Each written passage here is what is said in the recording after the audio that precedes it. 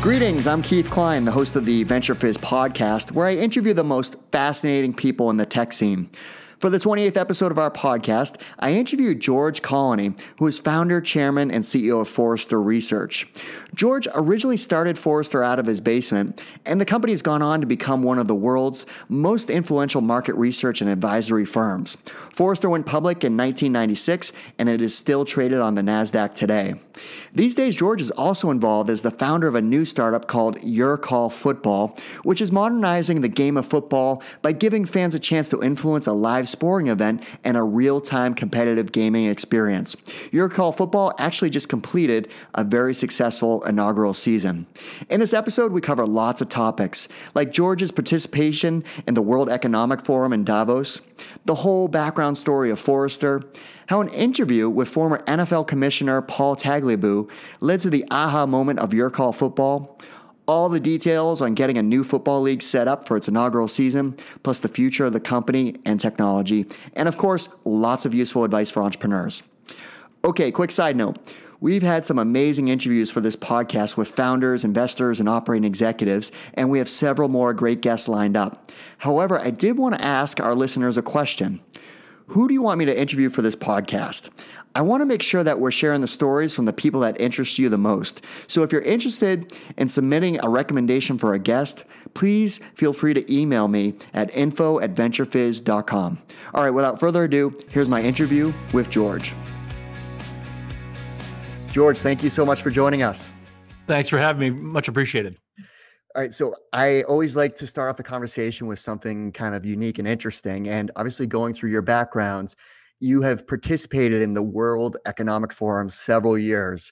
So how does one get involved with that? And, I always have this vision in my head that type of conference, you're walking around and you're running into Bono or Bill Gates or some world leader. Is that truly what happens? Yeah, the reason, the way we got involved was that they needed technology research. Mm-hmm. So Forrester began to supply research to the World Economic Forum. Then they invited me to come. I actually went for 12 years to the World Economic Forum. Got it, okay. It was very cool. I mean, if fun things would happen, I'd sit at a table. I sat at a table one year. I turned to this guy next to me and said, "Now, what is your name?" He said, "My name's Sergey Brin." I said, "What do you do?" He said, "I started this company called Google." I said, "It sounds familiar." And, interesting. And then, 5 years later, he's running the World Economic Forum. So that's awesome. Another time, I was sitting in a restaurant. It's Davos is a little tiny town.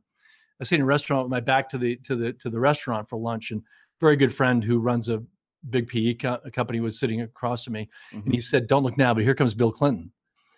And my friend had worked in the Clinton White House, so Clinton comes over to Glenn, shakes his hand, turns to me, and I said, "Bill, how are you?" And he said, "That's Mr. President." Mr. President. But anyway, it's an informal place. So. That is a very great story. Yeah. Very cool. Well, let's dive into your background. So if I understand correctly, so you graduate from college, you spend some time in a market research firm, and then not too long after you start Forrester, correct? Yeah, 1983. Wow. Out of your basement.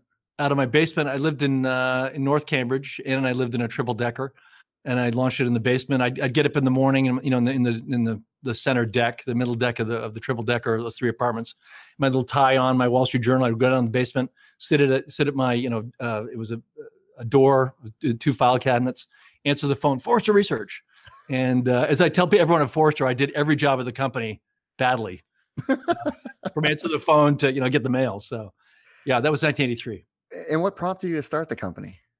So I had come from a long line of entrepreneurs. My family was in the textile industry in New England for about 150 years, but a lot of entrepreneurs back in the 19th century, 20th century. I was going to be, in those family businesses, the sons go into the business, when their fathers retire. Mm-hmm. Luckily for me, the whole thing went out of business. So I was released into the world. And I was actually, I majored in government in college and did a lot of work in political polling techniques. So, and I was also a long story, which I won't bore you with, but I had been in public high school in New Hampshire. We were connected to Dartmouth timesharing. Mm-hmm. So there I was at age 14 on a teletype, writing basic programming. So when I got out of college, I wanted to combine research with technology. I worked for a company called the Yankee Group in Boston, great company. Mhm. And then always wanted to start my own company. The IBM PC had been announced. And I said, what I really want to do is research on the IBM PC, how that's going to change the world. And that's what Forrester originally was launched to do.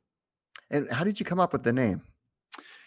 It's a very deep, dark secret, which I'm about to reveal on your podcast. Wow. Okay.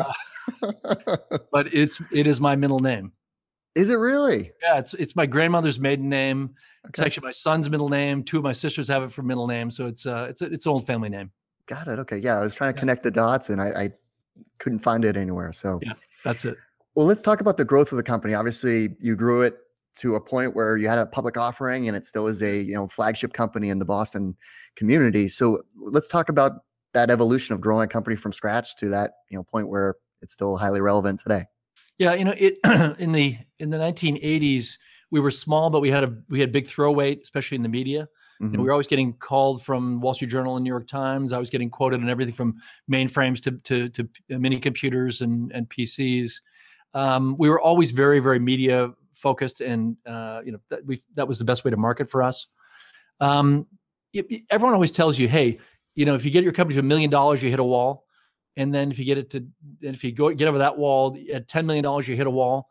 The fact is, there are walls all the way along in the progress of building a business. The reason I do it is that I just find it very intellectually challenging. You never know what's coming. You never know the problem that you're going to have to solve. I have a number of nieces and nephews, and they always say, Uncle George, what's business about? And I always say, if you don't want to solve 10 problems a day, do not go into business. Because that's really what it's about. It's 10 problems, and probably 3 of them you would never have been able to have anticipated. So it's very intellectually stimulating, and I'm one of those people. I love the clients. Our clients are very large corporations. They have massive challenges dealing with the technology, staying up with the technology. And so what I love most, what I get the greatest reward from, is when we work with a company, they use our advice, and they do incredible things with that advice. So it's been a great voyage. I've loved every minute of my career. I feel very lucky. I found something that I love to do, which I think is valued in the world, and I still love doing it, actually.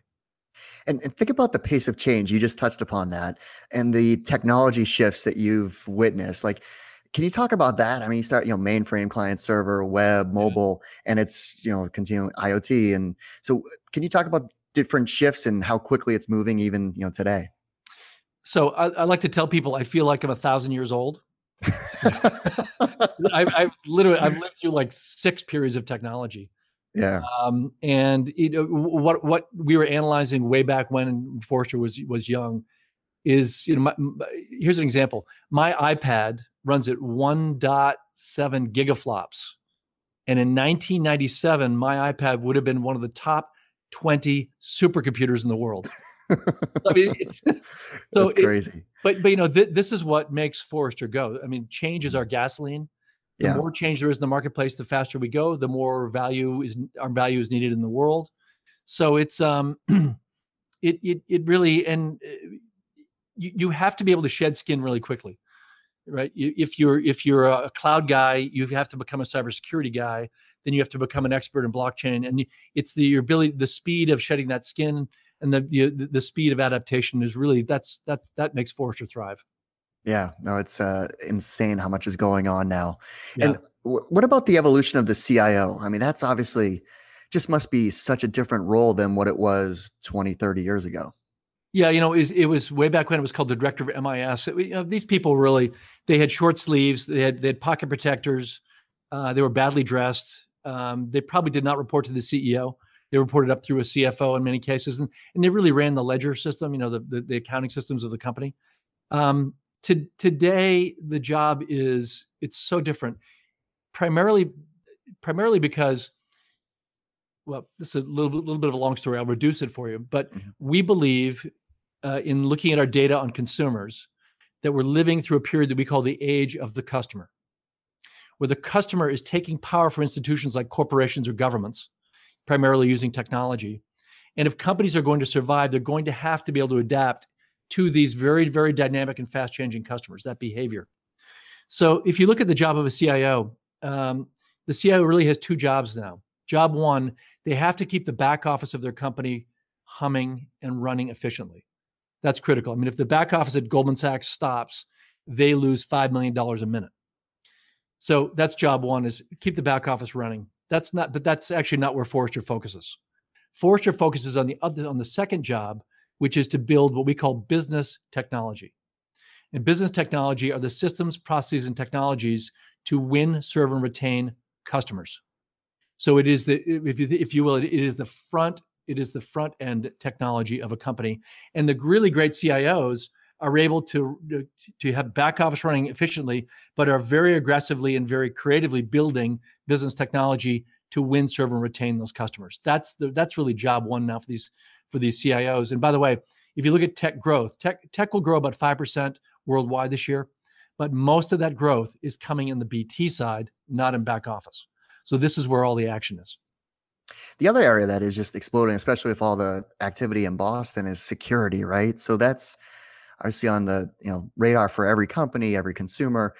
Like, so how do you even track? There's so much different nuances to security. It just must be a very tough job to track all the trends within that realm. Yeah, I mean, by the way, security is the fastest growing practice at Forrester. Yeah. As we like to say, companies are divided in half. Half of the companies have been hacked. The other half have been say they have not been hacked, but they have been hacked. Yeah. So it is, and if you look at this through the lens of back office and BT, really the primary cybersecurity problem now is not back office, because we have good firewalls, et cetera, good protection there. Not that it's perfect, but it's okay. The real problem is on the BT side, is on the business technology, which is used by customers. How much privacy, how much security is there? When you lose the credit card of your customer, if you're Home Depot, right, you take a massive brand hit. So most of the practice for Forrester is focused around the BT side of cybersecurity. And by the way, it's not going to be solved. There's not like hey, we did it, it's done. Yeah. This is a forever guerrilla war for every company, because there's too much IQ out there trying to hack through, trying to get those credit cards and trying to get to the customer. So it is it's a fascinating and never-ending war. Yeah, it's been obviously a war that a lot of companies in Boston are fighting with, Rapid7 and Carbon Black and a whole slew of other venture-backed companies. So it's definitely a strength for the Boston tech ecosystem. Yep, definitely. Yep. Now, one of the things that I think fascinating is you've led your company from beginning to today, right? So it's several years of retaining your role as CEO and chairman. Yeah. Like, how have you been able, like, that's uncommon in today's world. So how have you been able to, retain that position, continue to have the fire in your belly every day to do what you do and what you love to do? And what advice would you give to others that are looking to do the same? Yeah, well, it helps when you own 43% of the company. Okay. That helps. That does help. Yeah. I've only sold shares once, and that was in 2000. We did a secondary, and I did sell some shares then, but I have not sold any shares since 2000, and I don't intend to. Right. I'm a great believer in the story. I'm a great believer in the value. I just think that my assets are better placed here than they would be elsewhere. So I'm a great believer in the story. Of course, I'm a large shareholder. I think a lot of it is about our board and our people. We've had a terrific board since we were public. We've been public about 22 years now. So we had a very good board to begin, and now I've just changed over the board in the last several years. But the very high quality board members, they pushed me hard. They are very strong partners with me, even though their number one job is to be fiduciaries for the shareholders. I think the board has been a big key for me. Without a good board, we never could have grown the company to this size. That's one, and then two is I just feel gifted that so many terrific people have decided to make their careers at the company. The average tenure of an analyst here is about 8 years. We have analysts who've been here for over 20 years. It has been a very solid, very steady group of people who have decided to come here and really build the value for our clients. So I'm lighting the stage here, but it's a much bigger story than just me. Yeah, of course, that takes a team, no doubt. Absolutely. I think you also have to have passion for it. And people ask me the question, hey, what makes a great Forrester right? And I always say, I think about that and I say, really one thing makes a great Forrester right, and that is passion. Mhm. Do they have passion for this job? This is a very difficult job. You have to say things sometimes that are difficult in the marketplace. You have to be speaking the truth at all times. So you can't do this unless you have massive passion for this. And the great Forsterites have that. Yeah, you can't fake it. Absolutely. No way. Yeah. Yeah. Well, let's shift gears. Yeah. What I think is interesting is, you had this idea for a startup that is now actually playing games. It's called Your Call Football. So this is like your next endeavor that Yeah. I'm excited to hear about. So this is live action football that the fans get to call the plays. So there's so much involved. When I saw, the highlight reel of what you guys are doing, I'm like, wow, there's technology, there's crowdsourcing of play calling that gets sent to the coaches, that gets sent to the actual quarterback to tell the team. So there's a lot to this whole league, which is very interesting in today's world of esports and fantasy football. So anyways, I want to take a step back because it's not like you thought of this idea a couple weeks ago and now Yeah. it's created. There's a lot that you have to get players, right? So coaches. Um, how did you come up with this idea for Your Call Football? And I'd love to hear more of the details on what you guys have done so far. Yeah. It's actually kind of a fun story. So this goes back many years, probably 7 or 8 years. We had Paul Tagliabue, who was then the second commissioner of the NFL, Commissioner. Yeah. at a Forrester forum. And we had him up on a stage, and he gave a little speech, and then I went up on the stage and sat with him. And we were sitting talking, and right in the middle of me having this dialogue with him, I said, "Hey, Paul," and we were in front of 1,000 people, by the way. I said, "Hey, Paul, I know how to compete with you." He said, "Really? How would you do that?" And I said, "It's very simple. Use technology and let the fans call the plays." Mm-hmm. And so he kind of looked at me, gave me this quizzical look. It was kind of fun. And then afterwards we walked, his thing was over. We walked off the stage and he grabbed me and he said, "That's a very cool idea." He said, "The NFL will never do that. We are too conservative. We're too traditional. The coaches are the gods. The players don't want to be told what to do. But that's a very cool idea." And there was actually an executive from Apple, and it was in the audience, who grabbed me and said, "George, if you ever do that, call me. That's a very cool idea."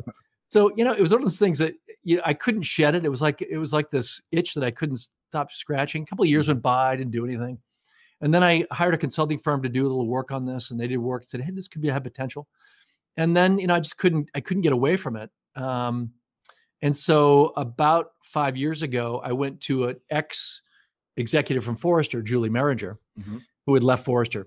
And I said, "Hey, I've got this idea, and I'm running Forrester.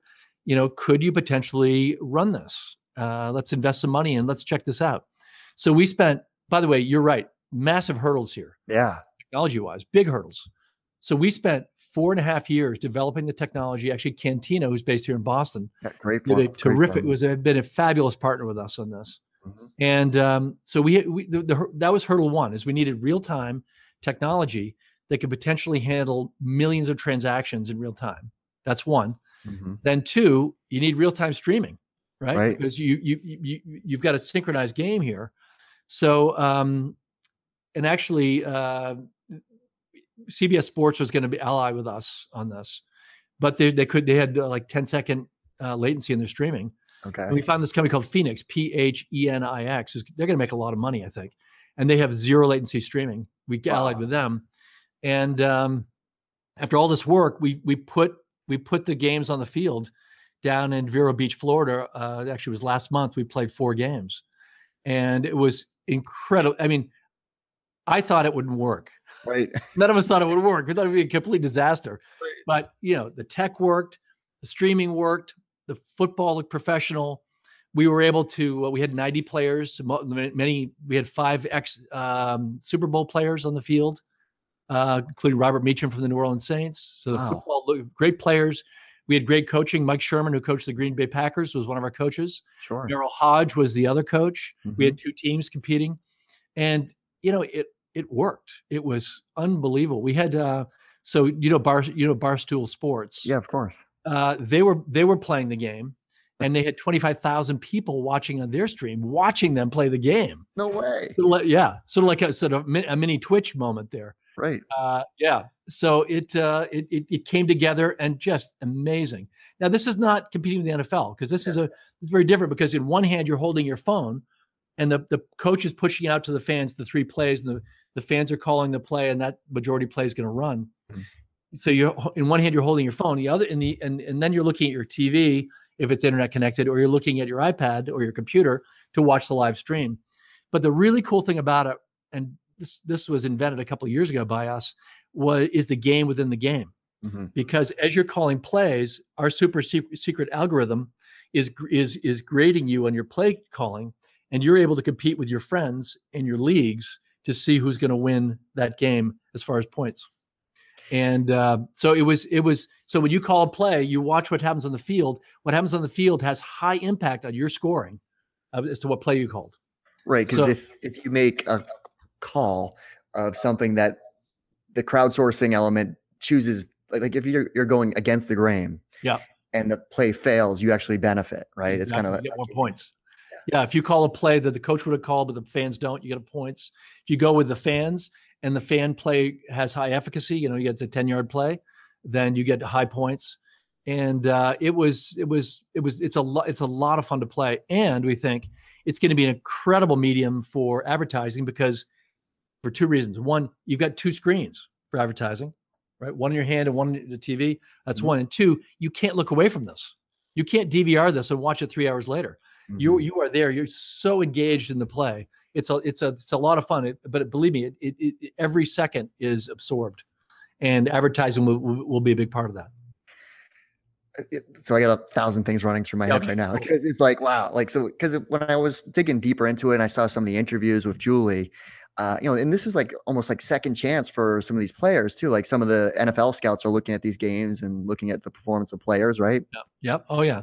Yeah. We had, so every player, we had a video group of 4 people down there. So every single play for every single player is put up on the internet for the NFL or for the CFL to look at. So that's one of the reasons the players are there is that their play is being evaluated and it's being shown to the NFL. Mm-hmm. And I think since we ended the season 2 weeks ago, 5 players have gone to the NFL. I think 7 players have gone to the CFL. So these players are getting picked up, which is kind of cool. So how did they recruit such high quality players for something that was an idea at first? That's the other piece. So we went to this company called Optimum Scouting, and they scouted all the players, and they were able to they brought 90 players down there, and they were terrific. I mean, of course, there's also very good coaching. We had a coaching staff. The coaching staff, I think, was 13 coaches. Marty Schottenheimer's brother was one of the coaches. All the names you would know. And so the players are there, excellent players came down for coaching, for film, but also to play, to be part of it's also very historic. It's a very new, cool new idea using technology and sports and football together. So we were very impressed with all the personnel involved. So it sounds like it needs to be bundled in with like Comcast too, where they have the sidebar with the scores, right? That would be the plays and exactly. We're looking to use the technology for maybe for political debates, for other sports, and so there's a lot of applications here. The whole concept of fans controlling real time, real action, real life is a very cool concept. Very cool, yeah. Because I don't think I don't know, like I don't watch a Twitter stream while there's something going on, right? Even though that functionality exists on the X1 platform. Yeah. But, if I was participating in something like this, I would obviously want to look at one screen and choose my plays versus looking at my mobile device and looking back at the TV. Yeah. But I assume you'd have to go through Comcast to get on their box, right? Exactly. Yeah, there's a lot of potential here. And what I also loved about it, Keith, was the interaction between the players and the fans. So, Robert Meacham, he was yelling at the fans, "You're calling the wrong plays. You're calling the wrong plays." One of the other players said, "Go on Instagram and tell them what play to call." That's fun. But the players totally got it. They got into it. Yeah. So what are you thinking? Like for the next, is there a next season already? Like what's next for Your Call Football? Yeah. So we're evaluating all of our data from this first season, which we called our pilot season, and we're looking potentially to play. So when the NFL makes their final cut, which is the first week in September, they cut about 30 players per team. So that's 30. That's 1,000 players they cut in that week. Wow. So we're thinking of taking of drafting from those 1,000 players straight into the second season, which we would run in September. Now it's kind of a crowded season because you have the NFL underway, you have college underway. We would likely do this on Tuesday nights. People are in football mode, right? Here comes winter; they're getting into football mode. So potentially play a season in September. Then we would play our third season beginning the weekend after the Super Bowl, because that's what all sports lovers call the worst weekend of their lives. It's horrible. Yeah, it's exactly. Horrible. So that weekend we would kick off for our third season, and we play a season then. Yeah, that's smart timing. We maybe play a fourth season in the fall of 2019. So that's our current possible plan. And do you think these will be the smaller schedules too, like the 5-game, 4-game schedules? Yeah, we again, we have to look at all of our data from the first season, the pilot season. We're very data focused and data driven. What we're thinking is that 2 hours, because the games are 2 hours long, not 3 hours or 2 hours. The 2 hour long game, man, you are spent after these games. Mm-hmm. I mean, you are really, it's as if you were running along the sidelines, calling the plays. You're spent. So we're thinking of potentially, some of the ideas is to have 2 1-hour games. Have a 1-hour game, reset, have a halftime, and then run a second 1-hour game. Mm-hmm. Because there are also cash prizes for the winners. We awarded $50,000 of cash prizes for people, the high scores for over the 3 games and over each game, over each halftime. And so it actually kind of makes it kind of a little bit more fun, we think, potentially, to have 2 games running. So if you don't win in the first game, hey, reload for the second game. I'll tell you, it's just such a strong combination of all the things that matter these days, right? Like, DraftKings is doing incredibly well with daily fantasy sports, and that's just like, constant. Like, you're just like not playing a full season against your friends, right? It's the daily instant gratification thing. And then you got obviously a great game of, football. And then esports is just blowing up, right? So it's just the perfect combination. It's also it's a younger demographic too. I mean, that's what we're looking at all of our data on demographics. Very young demographic. One of the problems of the NFL, as you probably noticed, is that their viewership's dropping, and their demographics are increasing. It's an older demographic, right. So this is bringing in a very, very young cohort, which advertisers like. You need to do that for baseball somehow too. Exactly. Wow. I can't watch baseball. It's too slow. As a lifelong Red Sox fan, it's like, once they won the first 2 World Series, I'm like, okay, cool. Right? Like, it kind of like lost its luster of that desperation every year. And then when they won the third one, I'm like, I didn't even really understand that was happening, that they're having such a great season. Then, so it just, it's kind of sad, but one last thing in the football, Keith, is that we're very, very, very safety conscious. Mm-hmm. We're using all the most advanced equipment, all the most advanced helmets. We have eliminated the 2 most dangerous plays in football, which are the kickoff and the punt. They've eliminated out of our game because we want people to be as healthy as possible. No, it's a contact game. It's a rough game. But we want it to be as safe as possible. So does the team start off at the 20? Is that what you do? Or the we start off at the 30. The 30, okay. Heat up at the 30, yep. Got it. Yep. Great. Well, switching gears again. So for entrepreneurs that are looking to build a company, what advice would you give to that bootstrap founder that's just trying to get traction, to start getting momentum in the market, to trying to hit scale? Like what I'm sure you get questions for advice all the time. Like what advice do you share to founders that are trying to do that? Well, just to start off, it's scary. Starting a business this is not for the faint of heart. For some reason, for me, Sunday nights were always the scariest because I wasn't paying myself. Luckily, I was married, and my wife was a lawyer. But I'd wake up in the middle of Sunday night saying, "What the hell am I doing here?" Right? I'm going to work tomorrow. I'm not paying myself. What's going to happen?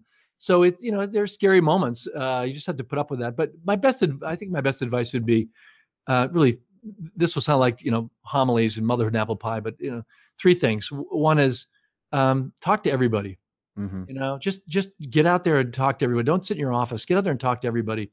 Everyone who's done it, everyone who could potentially do it. The entrepreneurs that I see who are most successful are the ones who they made those connections. You never know where that connection is going to come from. That's going to make the whole thing go. You never know. I remember early on in the company, I used to open all the mail because I did every job. And one of the envelopes, I think I'm going to throw this one away. It looks like garbage. I threw it away. Then later that day, I took it out, ripped it open. There was a check in it. Really needed.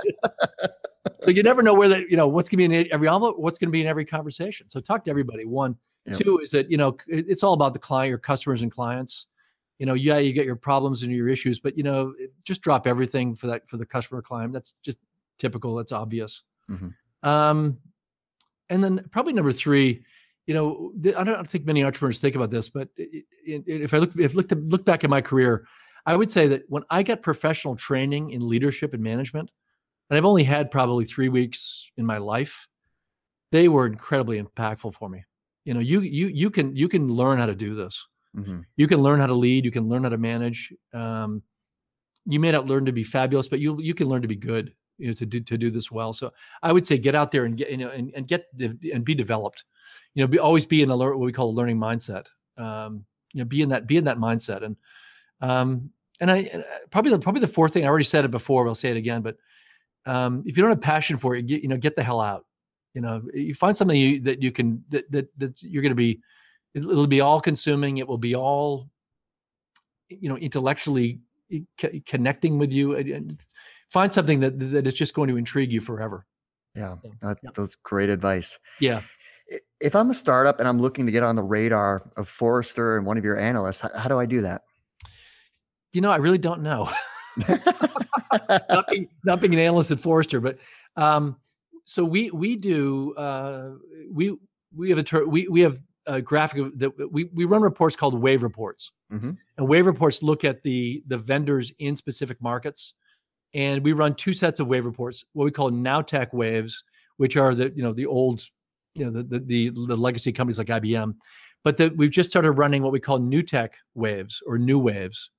And we'll be looking at about 700 new companies this year and waving them, which means putting them on a graphic showing who's really good, who's kind of in the middle, and who's lagging. So what I would say is that, have your PR people call our analysts and connect with them, because they're, find out what analyst is covering your space, know that analyst's name, call them, get on their radar screen, because I think what you want to do is you want to end up in one of those waves. You want to be in one of those 600, 700 companies that are in those waves. And in the past, I don't know if you guys are still doing this, but I know that people from Forrester had reached out to us about different events that you guys host at your headquarters, where you invite startups in and allow them to demo their product or have showcase. I think it was like a showcase type of event, which is great for Boston. That was actually started by our CIO, and it was just kind of a whim of an idea. But we call it the Tech Jamboree. I forget what we call it, but we just basically invite them all in, and these little vendors. And then, of course, we're here, Forrester's here, and the analysts are here, but also we bring clients in. Right. And we do that about a couple of times a year. I'm not sure when the next one is, but we're actually running now a new event actually in Boston, and it's called Emerging. It's an event just for emerging technology companies. And what we do there is it's emerging technology companies are either sponsoring or on the stage with us. And then who's in the audience is mainly large corporations who are looking to bring in these new tech companies to help them solve a problem. What a fantastic opportunity. That event is this summer. Actually, it's in July. Kind of a crappy month to do it, July, but we're doing it in July. Okay, great. Stay tuned. Exactly. Now, one of the other things I know about Forrester is there's a lot of connections to music. If you go into the lobby, isn't there like a guitar and amp where you can actually play while you're waiting for your guest, for your person to come down and greet you? Yeah, in every Forrester office around the world, in Singapore and in New Delhi, there's a Gibson Les Paul in the lobby. That's so cool. So and so actually it's kind of fun here. The corporate headquarters is here in Cambridge. So we have a when you walk in, there's a seating area for guests, and the Les Paul's right there. And then when your meeting starts, you get up and then you walk into the office and go up to a conference room someplace. But we have maybe I shouldn't say this publicly, but I will. But if you pick up the Les Paul and play some music, right, when you get up to go to your meeting, we give you a songbook of the Allman Brothers. Really? Signed by us, yeah. So that is so cool. Play music in our lobby. So, so there is a reward for that. That is awesome. And all of our conference rooms for our clients are named after the Allman Brothers. The Allman Brothers are my favorite band. So. And you actually had Dickie Betts perform it. Yeah, Dickie Betts came and he actually came with his band Great Southern and dedicated the building. And it actually was kind of a fun story because there's a conference room here named Dickie Betts, and he was in the Dickie Betts conference room, signing autographs and everything. And then he walked out, and there's a huge portrait of him, a gigantic portrait of him outside this conference room. So he's looking at it. He turns to me and he goes, "Now, George, what is it you do here?" I thought I was haunting him or something. A conference room in Cambridge, Massachusetts with my name and picture on it. Exactly. Yeah. That is fantastic. Yeah. So there's 120 conference rooms in this building, and they're all named after musicians. Wow. Yeah. Even my least favorite band, which is the Grateful Dead. I have to agree with you on that. I've never been able to listen to it. I just can't get into it. And people are like, "Oh, you're crazy." I'm like, I can't. I love all types of music, all types. And that's just one band. I can't. Yeah. You want to hear my favorite rock and roll joke? Sure. What did one deadhead say to the other deadhead when the drugs ran out? I don't know. This music sucks. It's very appropriate. I agree with that 1,000%. Yeah. So what's the data of people playing the guitar in the lobby? Is it like 10%, 20? I bet it's 5. I bet it's 5%. Yeah. We probably give away, I don't know, 20 books a month, something like that. And have you had people like just start to really jam out? Oh yeah. Yeah. And by the way, some really good guitar players come through. Yeah. And then we have a cafe in the building too. And it has drums, it has 3 guitars, bass, piano. And so there's a lot of musicians at the company. We play a lot of music here. Oh, so fun. Yeah. Very cool. Well, Yeah. George, thanks so much for sharing, your background story and the Forrester success story, and obviously your call football, which I'll be keeping an eye on to see what happens with the next season. But and of course, thanks for sharing all your words of wisdom. Thank you so much for inviting me, and I had a great time. Great conversation. Well, that's our show. I hope you found it useful and entertaining. If you did, please make sure you subscribe so you'll get future episodes. Also, please consider leaving us a 5-star review and share this podcast with all of your friends and colleagues in the industry. It all really helps us out. Last but not least, don't forget to visit venturefiz.com, the most trusted source for tech and startup jobs, news, and insights. Thanks for listening, and I'll see you next time.